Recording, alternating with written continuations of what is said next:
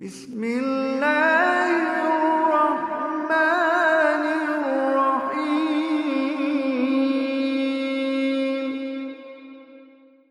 Assalamu alaikum wa rahmatullahi wa barakatuh, and welcome to another episode of the Talking Seerah podcast. I pray that everyone is well and in good health. But firstly, I'd like to apologize for the long delay since our last episode. I think it's been a couple of months really. And, you know, the situation that we find ourselves in with coronavirus and the lockdown just has made it difficult for myself and the production team at Votu to come together and produce the episodes and release the episodes. So the series really came to a bit of a standstill. However, alhamdulillah, we're back now, and we want to start releasing these episodes a bit more frequently and more regularly and consistently, inshallah.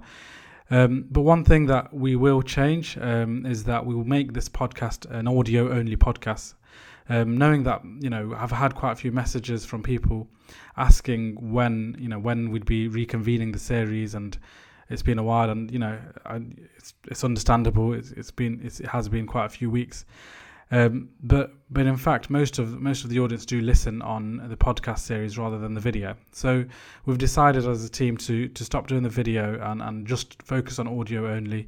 Inshallah, it's just myself really doing these series. So inshallah, it doesn't cause too much disruption, and really, hopefully, the benefit is that the production time will be reduced. So it means that we will be able to release episodes a bit more frequently and consistently, like I said. So inshallah, in today's episode, with it being such a while since our last episode, it would be good to give a bit of a recap of what we've kind of discussed thus far in the first 7 episodes, and I wanted to today kind of focus on something that is absolutely linked to the seerah, but not the actual events. So I want to focus on the message that the Messenger alayhi wassalatu wassalam had brought mankind, meaning the Quran, and how the Quran really was his proof of messengership and prophethood, and why we as Muslims really need to understand this and do a bit more research and make sure that we can grasp this, so that it makes us stronger believers, but also allow us to tackle any arguments that we find increasingly in the day and age that we live today, where the alien thoughts that are far from the deen are becoming a bit more predominant. It's important that all of us understand our deen and understand why we know with the yaqeen why Islam is the true not just religion, but true deen, true way of life. So inshallah, let's just give a bit of a recap of what we've discussed thus far in the first 7 episodes. So if you cast your minds back a little bit, in the first few episodes we spoke about the importance of understanding and really reflecting upon the seerah of Muhammad sallallahu alaihi wasallam, especially in today's day and age where there is this attempt to move us away from understanding the life of the Messenger sallallahu alaihi wasallam in the correct manner. So we spoke about this, gave quite a few reasons why it was important. We also spoke about in some of the early episodes about the situation of pre-Islamic Arabia and why Allah subhanahu wa ta'ala had chosen this land, this people, for the message of Islam in the first place. We spoke about the significant events before the messenger's birth and his actual birth, and why it signified something important, something significant was about to occur in the life of our beloved Messenger sallallahu alaihi wasallam. In episode 4 and 5, we moved on to speaking about the first ayat, so when the revelation of Islam descended upon the Messenger sallallahu alaihi wasallam, and you know, the early ayat, how it really signified the importance of knowledge and action, and something that we can reflect on today and embrace and bring into our lives. We also spoke about the beginning of the mission of the Messenger sallallahu alaihi wasallam, and the overall stages of the Messenger's da'wah, and why it's important, and really why the seerah, and going back to some of the first lessons we spoke about, why understanding the practical steps of Islam and the Messenger's life will allow us to implement Islam today. And going on to kind of the previous episode and the episode before that, we spoke about how the Messenger sallallahu alaihi wasallam really targeted certain people in the early stages, knowing who would be the most receptive to Islam, and he built this core group of Sahaba, this core kind of his supporters, his companions, who would understand Islam in the purest sense, but also they were the ones that were strongest in Islam, not just from a understanding perspective, but also they were ready to face the hostility. They were ready to face the animosity that they'd inevitably face when they would go out into society. And in the last episode, we'd moved on to this. We spoke about how the messenger went out into society with his new group and informed the people what Islam was and what Islam came to do and how it came to challenge the status quo, and how really by and large the Quraysh rejected the message of Islam. And we went into quite a few of the reasons, whether it be kind of jealousy and envy, or fear of losing wealth, or fear of change and the change from the status quo, for example. So this led to the Quraysh attempting to disrupt the dawah, disrupt the way the Messenger ﷺ was going about his mission. And just moving on to kind of today's episode, really, we also spoke about how the Quraysh wanted to unify their position against the Messenger ﷺ, and they wanted to tell people when they were coming for Hajj, for example. Many people would come all around Arabia for Hajj, and they wanted to unify their stance against the Messenger, and they struggled, really. They couldn't really call him a liar, they couldn't call him a madman, they couldn't, it was pure slander, and they knew that this wouldn't really fit, but they had to come to a unified position to have a little bit of credibility. So one of the things we also spoke about how they, anytime the Quran was mentioned, they would do their best to kind of close their ears off and tell people to avoid listening. And we gave quite a few examples in the last episode. So bringing ourselves onto today's episode, what was it about the Quran that made it miraculous? What made it a proof of the messengers of the Muhammad ﷺ's messengership? And how does it confirm for us today that this is really the speech of Allah and the true deen? Islam is the true deen. And effectively how we would be able to defend Islam if it ever came to when we were challenged, and when we're speaking to our children and the next generation, we're able to explain Islam in the pure sense. So it's not just kind of passed down as a culture, but rather it's passed down as a clear understanding of why Islam is the true religion, and that the Quran is the word and speech of Allah subhanahu wa ta'ala. So before we kind of go into that, it's really important to ask ourselves first, why is it important for us to understand? Like I've just spoken about, why is it important for us to understand the miraculous nature of the Quran? The first point really to understand is that as Muslims, as those who love Allah, as those who love the Messenger sallallahu alaihi wasallam, we being a Muslim is about submission. And that's why we need to have that complete submission and yaqeen, that concrete, decisive belief that the Quran is the word of Allah, right? And, this forms a core part of our aqidah, our belief system, our creed. So we shouldn't just kind of accept the Quran as the book of Islam and that's it. We should be able to understand what makes it the word of Allah, the speech of Allah. And we're all Muslims, alhamdulillah. We would do profess the shahada, but we have to also ask ourselves, how many of us could articulate ourselves why Islam is the truth, and that Muhammad sallallahu alaihi wasallam is indeed the messenger of Allah. And we don't really, sometimes it might be quite difficult to ask this question because it feels a bit like we should just accept it, and that's not true. We should be able to rationally come to the position confidently that Islam is the truth. And that's why it's important that we're able to ourselves understand this, and inshallah even able to articulate it. It doesn't always need to be so complex either. Simplistically articulate why Islam is the true deen. And as I'm saying, in this day and age, it becomes even more important. We speak about all these things that our children are being taught.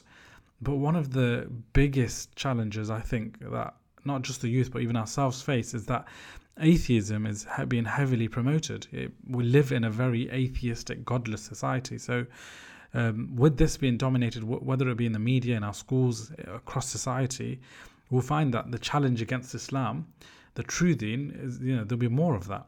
And that's why we have to ensure that we're able to confidently defend Islam. And not just for us, but our children as well. They're the ones that are going to be facing this onslaught on Islam and religion. So we ourselves must be able to, whilst they're quite young, try to, make them understand. And the first place to start is understanding ourselves. So, in Islam, our belief of Islam is very much different to the Christians and the Jews and any other religion, really. All the followers of other religions, they have this belief based on faith. And faith is not the same as what belief or iman, what we call in Islam iman. We wouldn't translate iman as faith, because faith has this, it denotes a sense of doubt. It denotes this kind of feeling and emotion, as opposed to this concrete belief and confidence and firm conviction in Islam. And that's what Islam is, and this is how we should embrace Islam, not just a faith or something that we hope in, however, something that we know to be true, and we know with conviction to be true, and we have this kind of unwavering belief in Islam. So we must have this absolute yaqeen in Islam, and have no doubt. And in order to do this, we can prove this, right? We have a proof, and inshallah today I can give a little bit. There's more lectures and more other things we can listen to and read, but inshallah I can give some of the foundations of how we do this. And this just kind of goes back to the seerah in what we spoke about in the last episode, is having this yaqeen and this confidence and this strength in Islam, and knowing that Islam is the truth, really gave the strength to the Sahaba. And it allowed them to understand why they were here. They knowing this, it gave them a new lease of life. And they were able to go in society without having any fear of what happens to them, because their fear was just for Allah. And their objective was only to please Allah. And if we want to have the same trait and mentality, we must also go through that same process.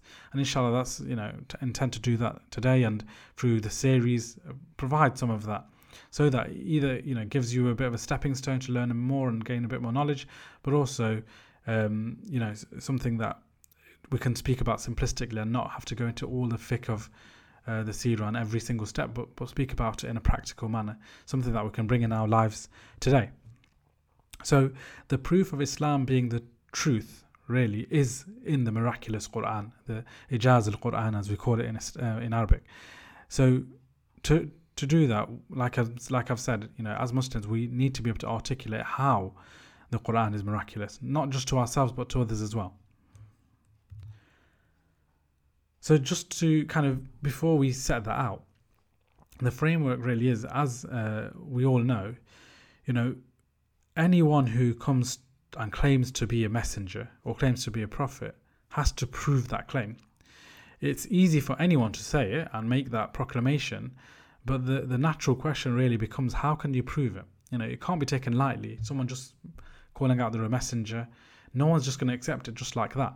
You have to prove that. It's a big statement to make. Likewise, all the prophets and the messengers did this. They proved their claim. And, even though the messenger, our messenger, sallallahu alaihi wasallam, was known to be the most trustworthy and the most truthful. We spoke about it last time, where we spoke about the event of when he went up the Mount Safa, and he said, to the people that, would you believe me if there's an army behind me? And the Quraysh said, you are Sadiq al-Amin, you are the truthful and the trustworthy. You've never known to lie, so of course we'd believe you. Yet when he told them that, he comes to warn them and he comes with the message of Islam, many of them still rejected. So what this means is that it's not just within our character itself, and whether we have, whether we are truthful, as Muslims we should be truthful. This in itself will not prove to people that Islam is the truth. It needs a bit more than that.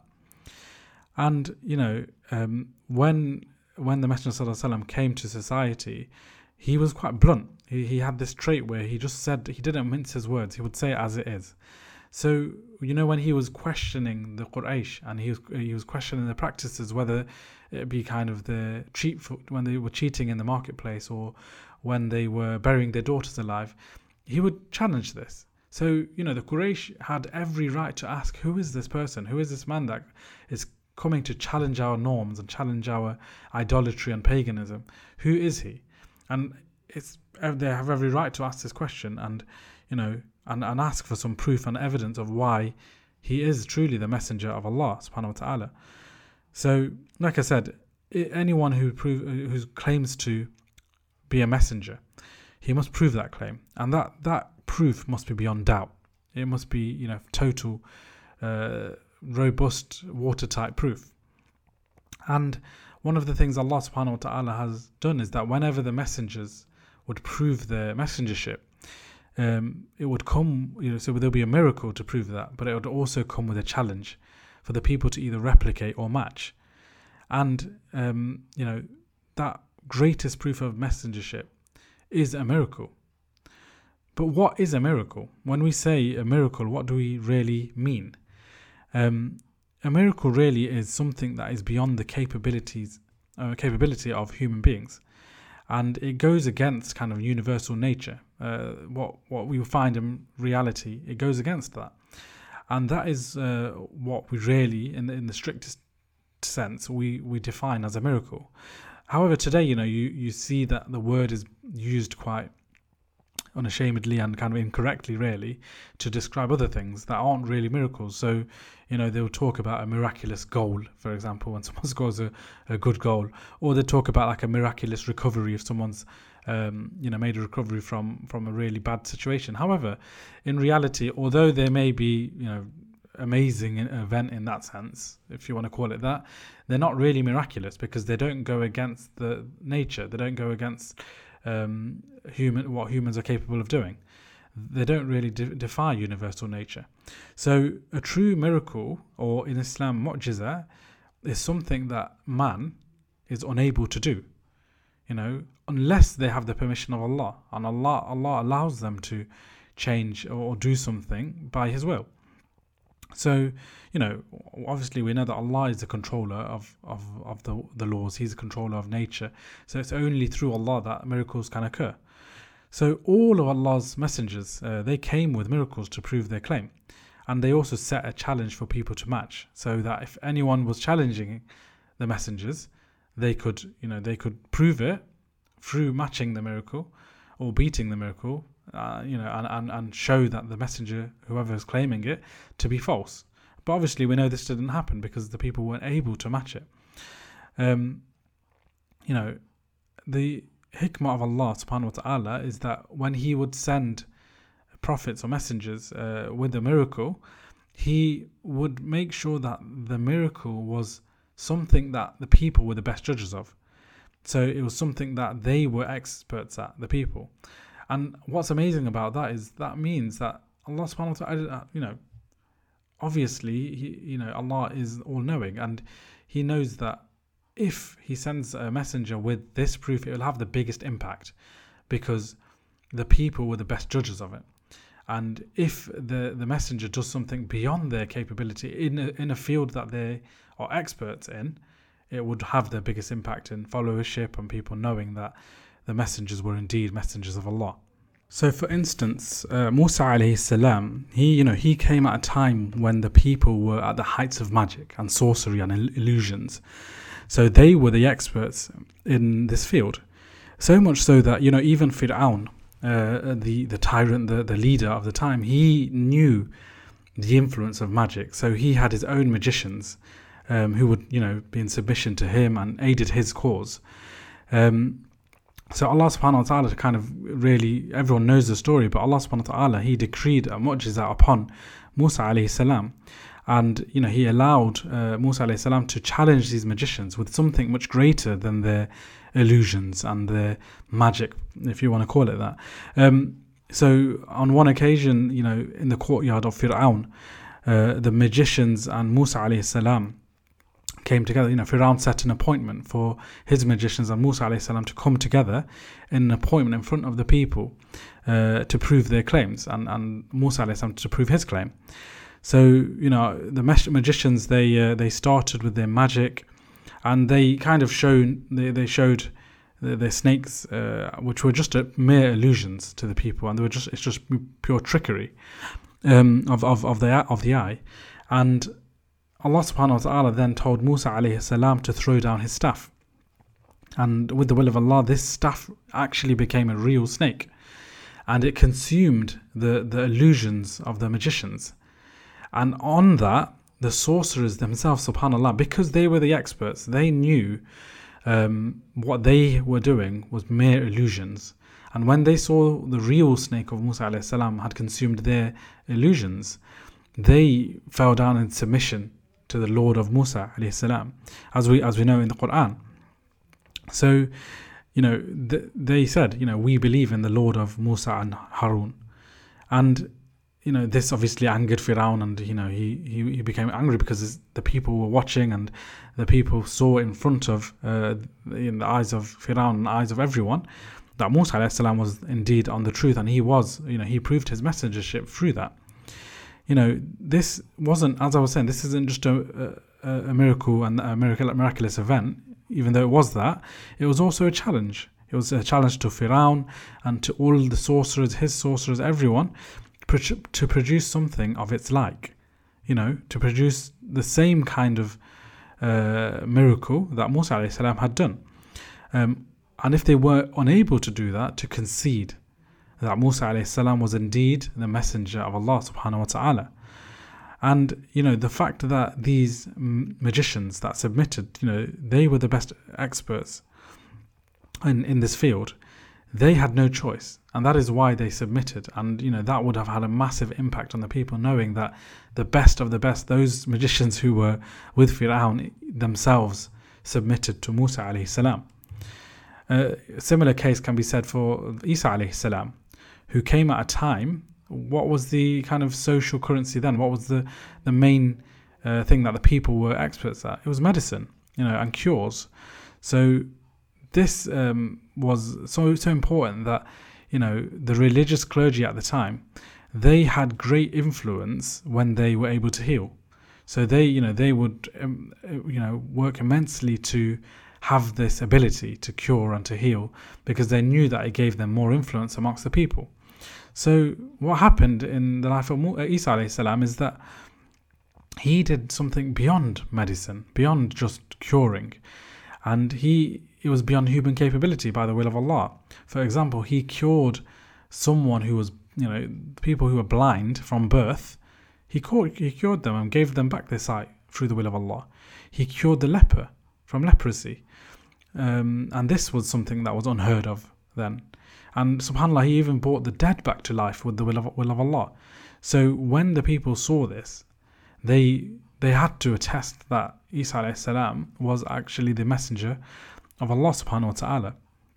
And again, like with Musa, Isa alayhi salam's miracle was a challenge to the people to produce something like it. You guys are the experts. You guys are the ones that are producing medicine and cures.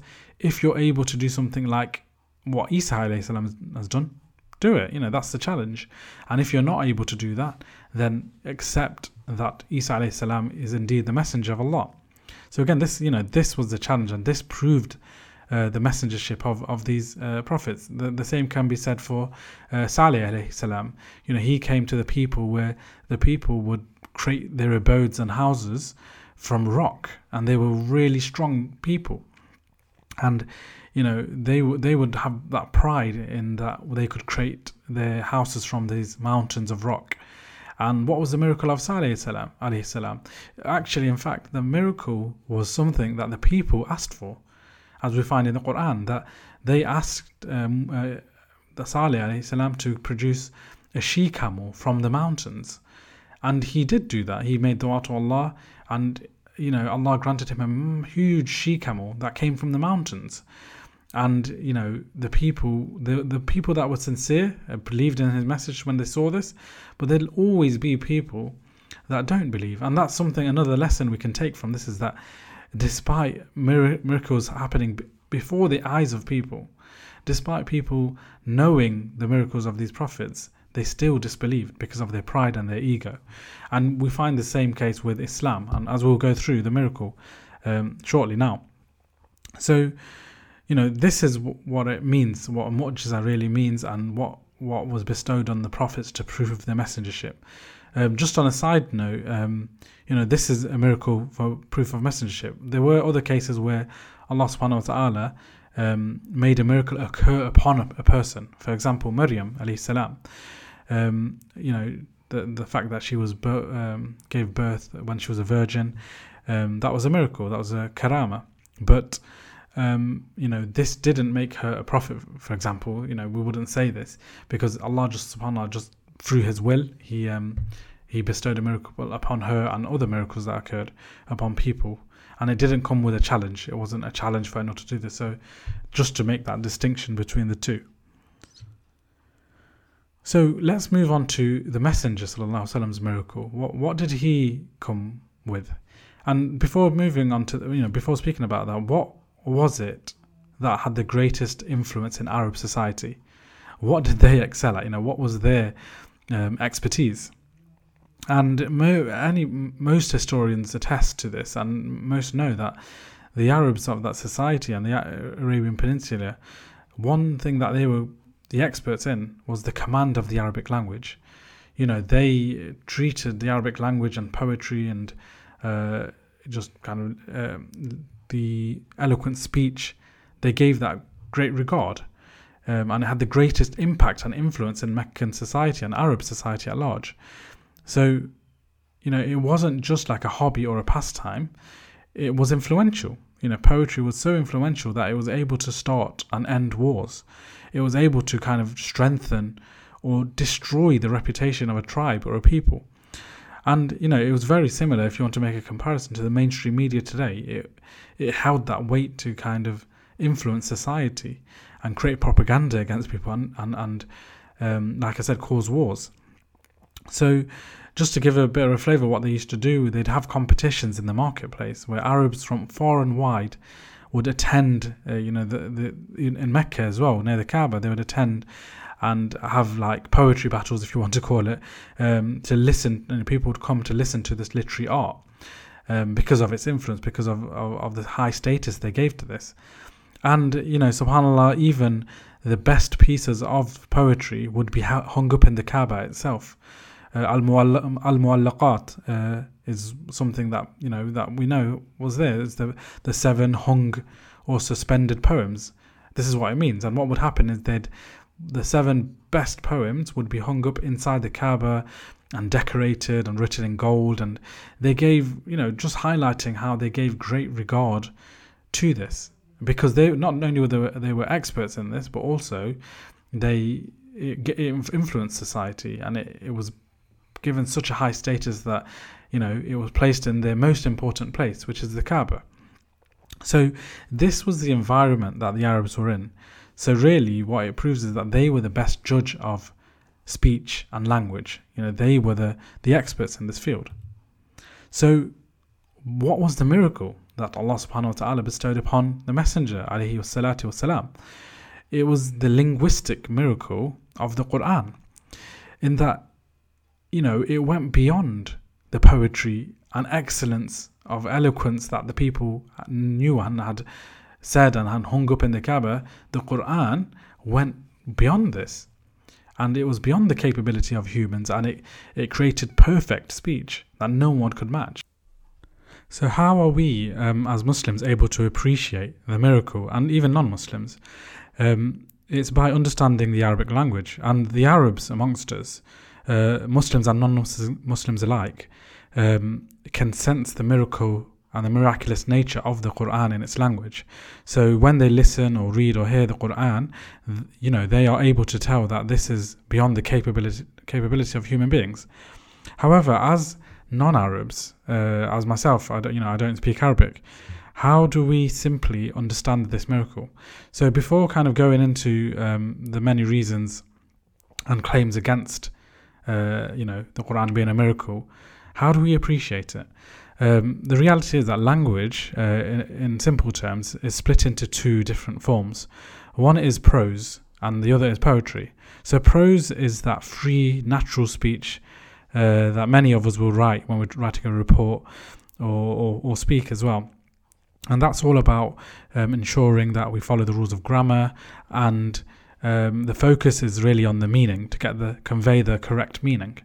Then you have poetry that doesn't really need to follow all the grammatical rules, but it's more about following a metrical structure, something that sounds good, and it could be rhyme, it could be limerick, it could be sonnet, it could be different forms to really emphasize a certain saying and to get that poetry and rhythm across.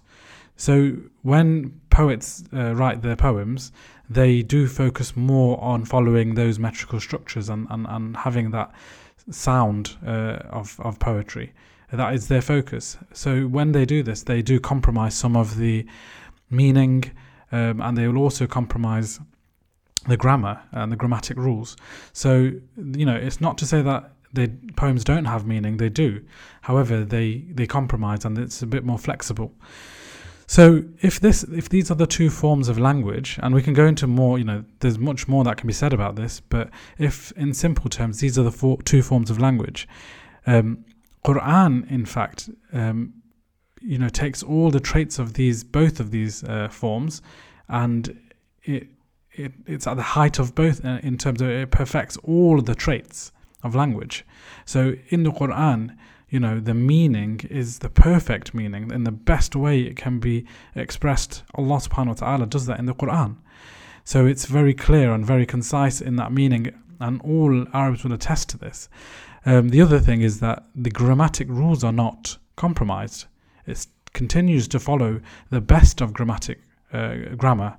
And also the meaning is not compromised. The meaning is very clear as well and perfect. So what the Quran really does is brings all of these together, and it sounds amazing as well. So it's sweeter than what we have in poems, and it sounds much more elegant and more eloquent than poetry. So this is the miraculous nature of the Quran. And even though we are not Arab, many of us are not Arab, it will be difficult to appreciate this. However, we can still appreciate it from listening to other Arabs, and even many non-Arabs have believe, and also even though they don't believe in Islam, they do attest and claim that this Quran and word is the word of Allah, and it's beyond the capability of human beings, even if they don't believe in Islam itself. So just to kind of bring some of the other arguments that are brought forward against this claim. So, as Muslims, we know that Islam is the truth, the Quran is the word of Allah, and it is beyond the capability of human beings, and is a miracle. There are other claims that are made by those who hate Islam and those who want to try to disprove Islam. The first claim is that the Quran was from Muhammad sallallahu alaihi wasallam himself, and that he wrote the Quran. This is their claim, that this Quran was just written by Muhammad sallallahu alaihi wasallam, and it's nothing more than his speech. And although it is perfect and a very high level, it's still from Muhammad sallallahu alaihi wasallam. That's the first thing.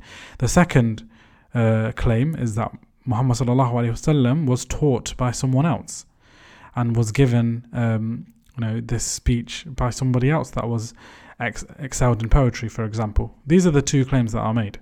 And then the third claim is obviously what we believe, that no, it didn't come from Muhammad sallallahu alaihi wasallam and he wasn't taught, but actually it was being revealed to him by Allah subhanahu wa ta'ala through Jibreel alayhi salam. So let's take each of the claims by one by one.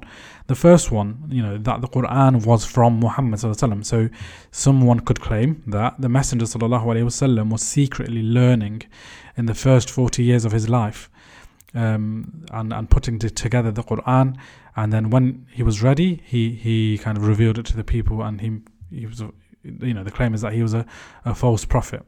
So this is the accusation that some may make, but there's a few things that we can say that will go against this claim, right, or rebut this claim. So the first thing is that if Muhammad ﷺ, for example, according to their claim, was this great writer who had held it all back inside and pulled it together and then revealed it after he was ready, we have to recognize that all great writers, the best of writers and the best in poetry, for example, they develop over time. So, Shakespeare, for example, he didn't all of a sudden become amazing at his works and his language, but it developed over time. And he peaked at a stage, and then eventually he actually even his work became weaker. And this is a natural in any, not just language, in any profession or any expertise that we have. So, for example, a footballer, for example, they start off at a young age learning the trade and becoming, gaining experience in playing the sport, for example, and they peak at a certain age where they're playing their best football and their best sport. And eventually they become a bit older and they lose some of their skills and they become weaker again and they retire. So this is kind of the natural course of any expertise, language or not. So to claim that Muhammad ﷺ, bought it himself and he learned and he brought it, you would find that the Quran would be inconsistent and there would be some high bits, very eloquent bits, and some bits that are weaker. In fact, though, the Quran doesn't do this. It is consistent in its high level of language and in its perfection, in that it's always at that stable level. And there was never a time where some of the verses of the Quran were weaker and others were stronger. It was always at that level. So that really proves that it could not have come from Muhammad sallallahu alaihi wasallam. So this is, one argument against this claim. The other thing that we should know is that there is no, traceability of the Quran with other similar writings. So to claim that Muhammad sallallahu alaihi wasallam was some sort of genius in language, but where did he learn from? Especially because Muhammad sallallahu alaihi wasallam was known to be illiterate and unwritten. So he was the last person to be an amazing secret poet, for example, or someone who had excellent speech. And the reality is that no one has ever matched the Quran, and we will speak a bit about the challenge that came with the Quran. That really proves beyond doubt that it has not been met and is the speech of Allah. So this, this is another claim that is made. And the final thing to point out, to kind of rebut and put to bed this claim, is that Muhammad sallallahu alaihi wasallam, had other speech, his own speech, in which we find in the hadith, that he had his own way of speaking and his own style of speaking. And when you put this with the Quran and the speech of Allah, it is clear to see the difference. You can see the difference in that language. One is the speech of a man in Muhammad sallallahu alaihi wasallam, and the other is the speech of Allah, which is perfect. And all Arabs will tell you this, that there is a clear difference between the two. And whenever he never had a slip of the tongue where Muhammad sallallahu would speak one way and accidentally speak at a high level, for example, with his hadith. No, it was always at that human level, whereas the Quran was not. The Quran was on another level and beyond this. So let's move on to the second claim. The second claim is that the Messenger sallallahu alaihi wasallam was taught by somebody else. And this was a claim actually made by the Quraysh. They made this claim that the Messenger learnt his speech from a Christian man called Jabir. And even Allah subhanahu wa ta'ala explains this in the Quran, in which he says, we know indeed that they say it is a man that taught him, Muhammad sallallahu alaihi wasallam. The tongue of him they wickedly point to is notably foreign. So Allah subhanahu wa ta'ala is saying that you're talking about this Christian man Jabir, but he is foreign, he's a non-Arab. So, and then Allah says, while this, i.e. the Quran, is Arabic, pure and clear.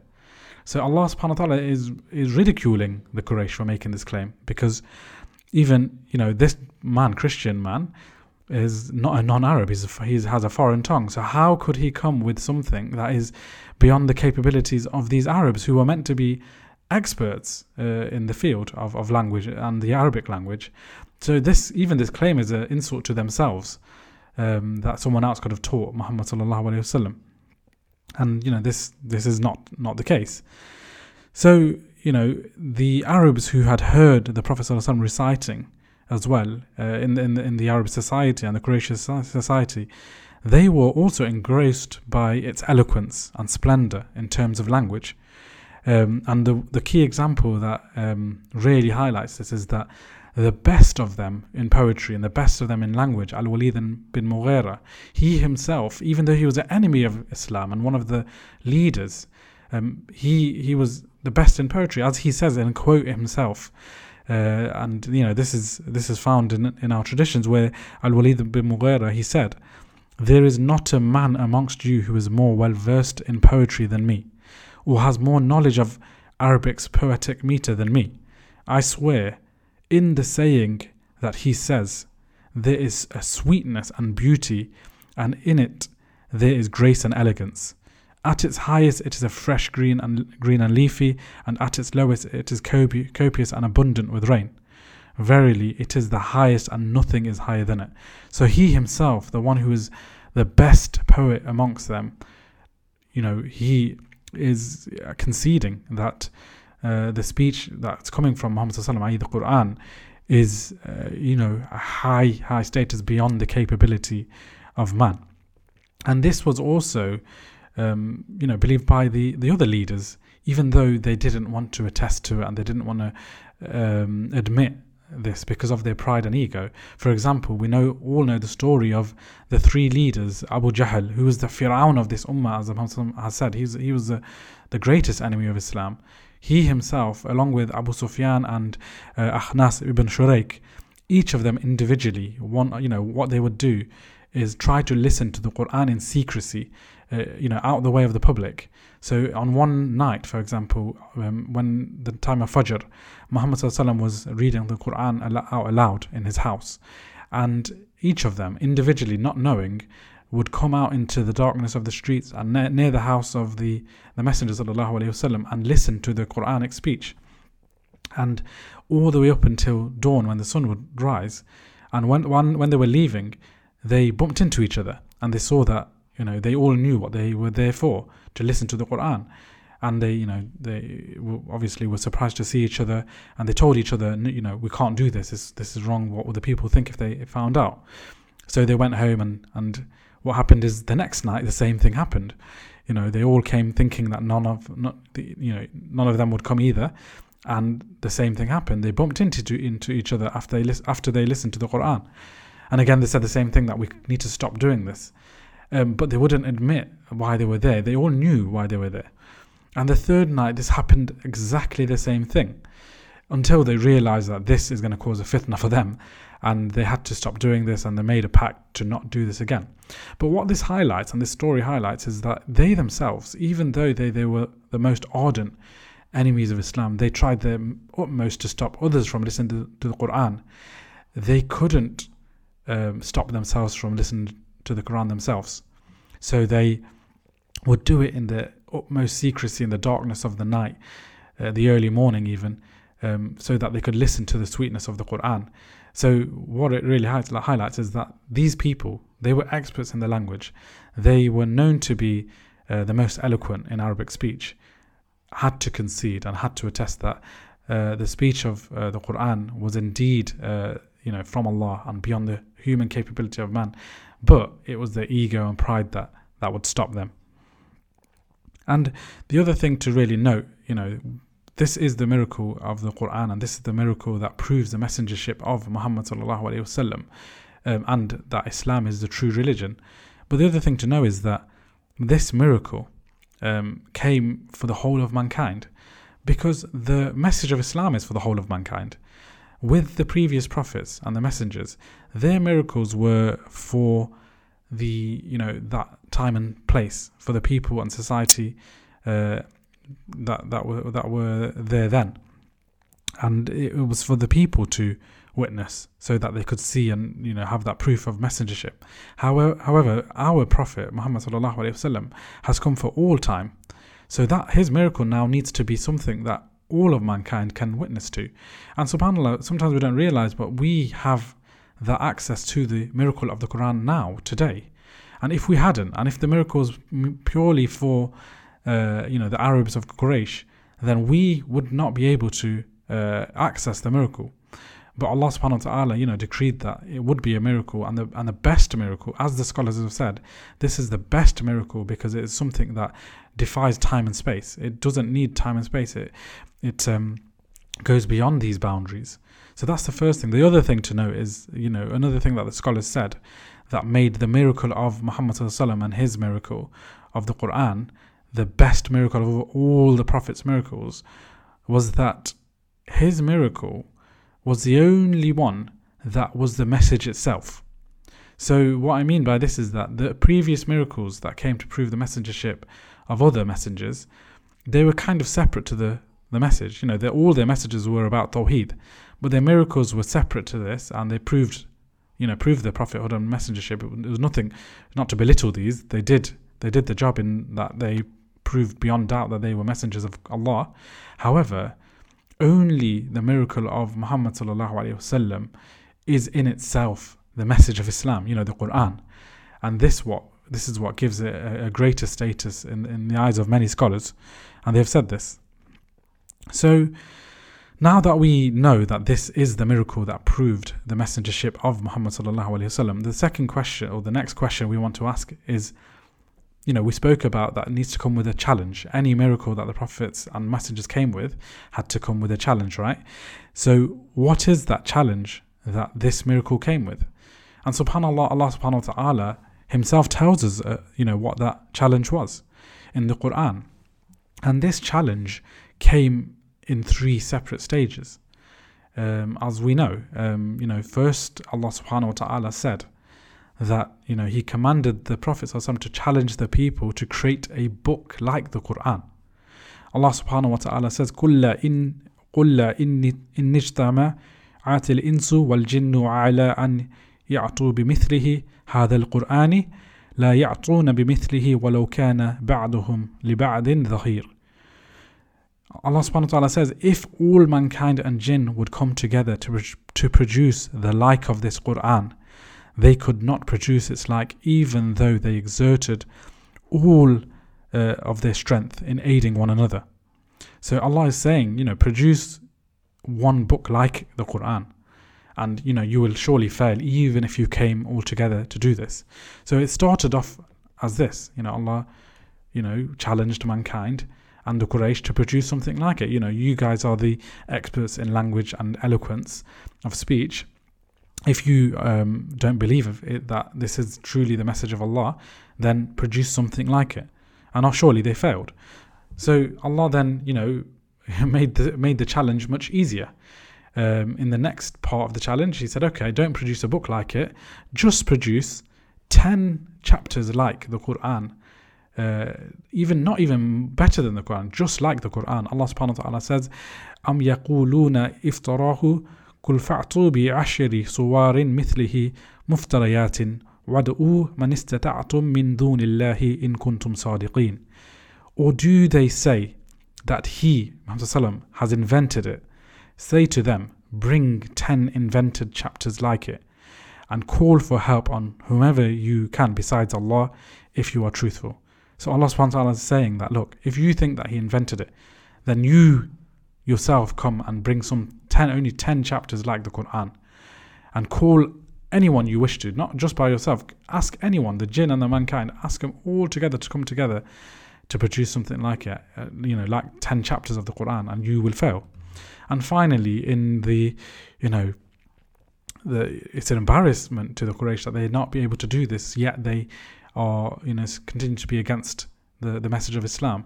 Allah subhanahu wa ta'ala made the challenge very easy. If they easy in the sense that it was simple, yet the people would never be able to match it. And Allah subhanahu wa ta'ala made the challenge only for mankind and the Quraysh to produce only one chapter like it. And we know that the shortest surah in the Quran is Al-Kawthar, which only consists of 3 ayat. And Allah subhanahu wa ta'ala says, أَمْ يَقُولُونَ إِفْتَرَاهُ قُلْ فَأْتُوا بِسُورَةٍ مِثْلِهِ وَادْعُوا مِنِ اسْتَطَعْتُم مِّن دُونِ اللَّهِ إِن كُنتُمْ صَادِقِينَ. Or do they say He invented it. Say, then bring forth a surah like it and call upon for assistance whomever you can besides Allah if you are truthful. So Allah, made the challenge very easy for them. Now just produce one chapter like it, one small surah like the Quran. And this challenge it was never met by the Quraysh, and it's something that the challenge remains today for mankind, to anyone that does not believe in Islam and is against Islam and doesn't believe the Quran to be the message and word of Allah, to produce just a surah like it.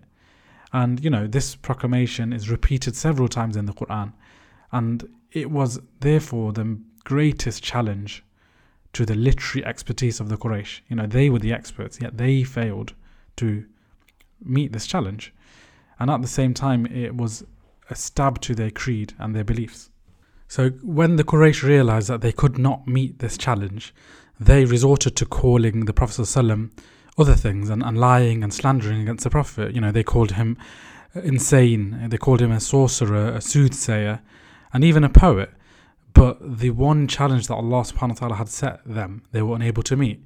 And this challenge, it's been unmet since that, the time the Prophet ﷺ was in Arabia and to this day. And no one has been able to meet this challenge. And even, like I was saying, even the non-Muslim Arabs themselves really, even though they don't believe in Islam, they do testify to the fact that the Quran is greater than normal speech and it is beyond the capability of any human being. And, the enemies of today, they spend their billions in attacking Islam in all aspects of society and all around the world.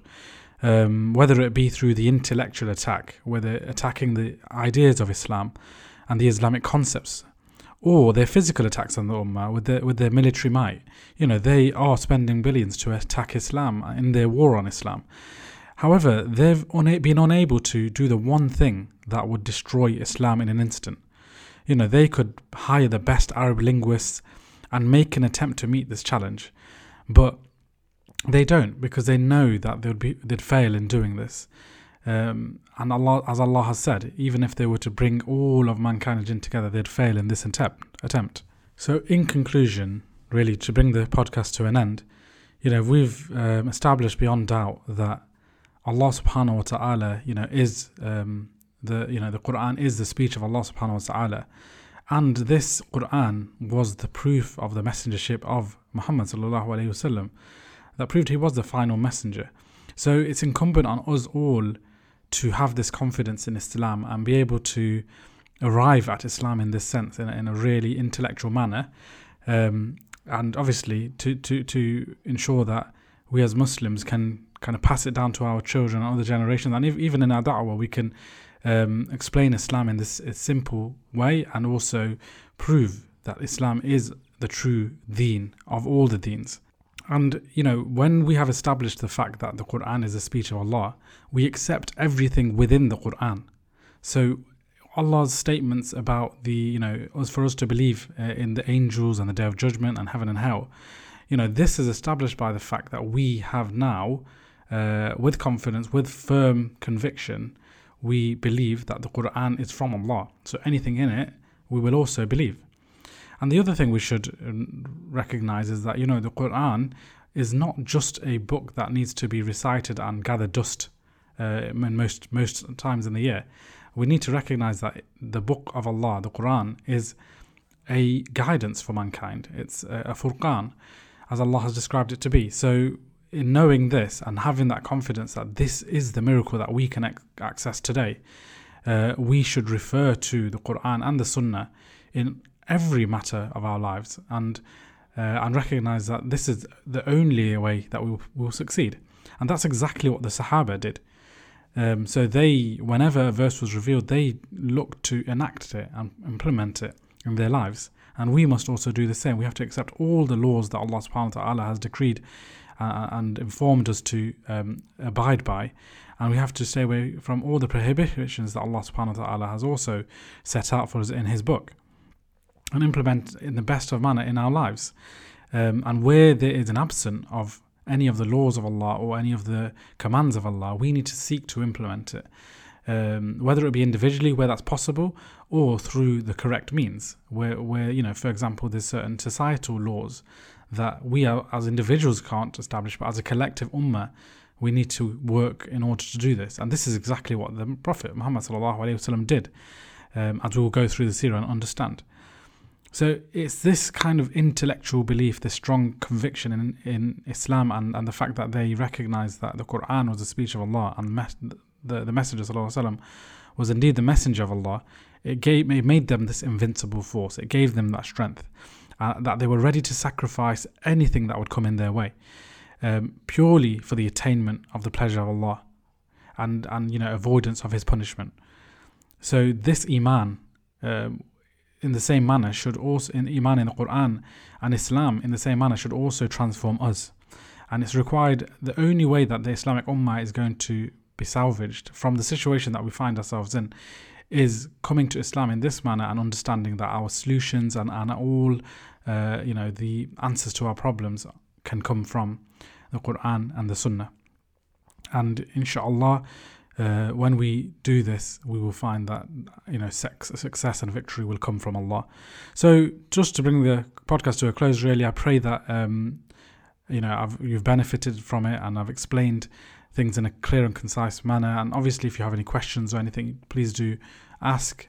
Inshallah, I'll try to answer anything. And yeah, Jazakallah khairan for listening, and you know, please share this episode with others that may benefit. And if you haven't already, and if you're a new listener, please do take the time to listen to some of the previous episodes. Inshallah. Assalamu alaikum wa rahmatullahi wa barakatuh.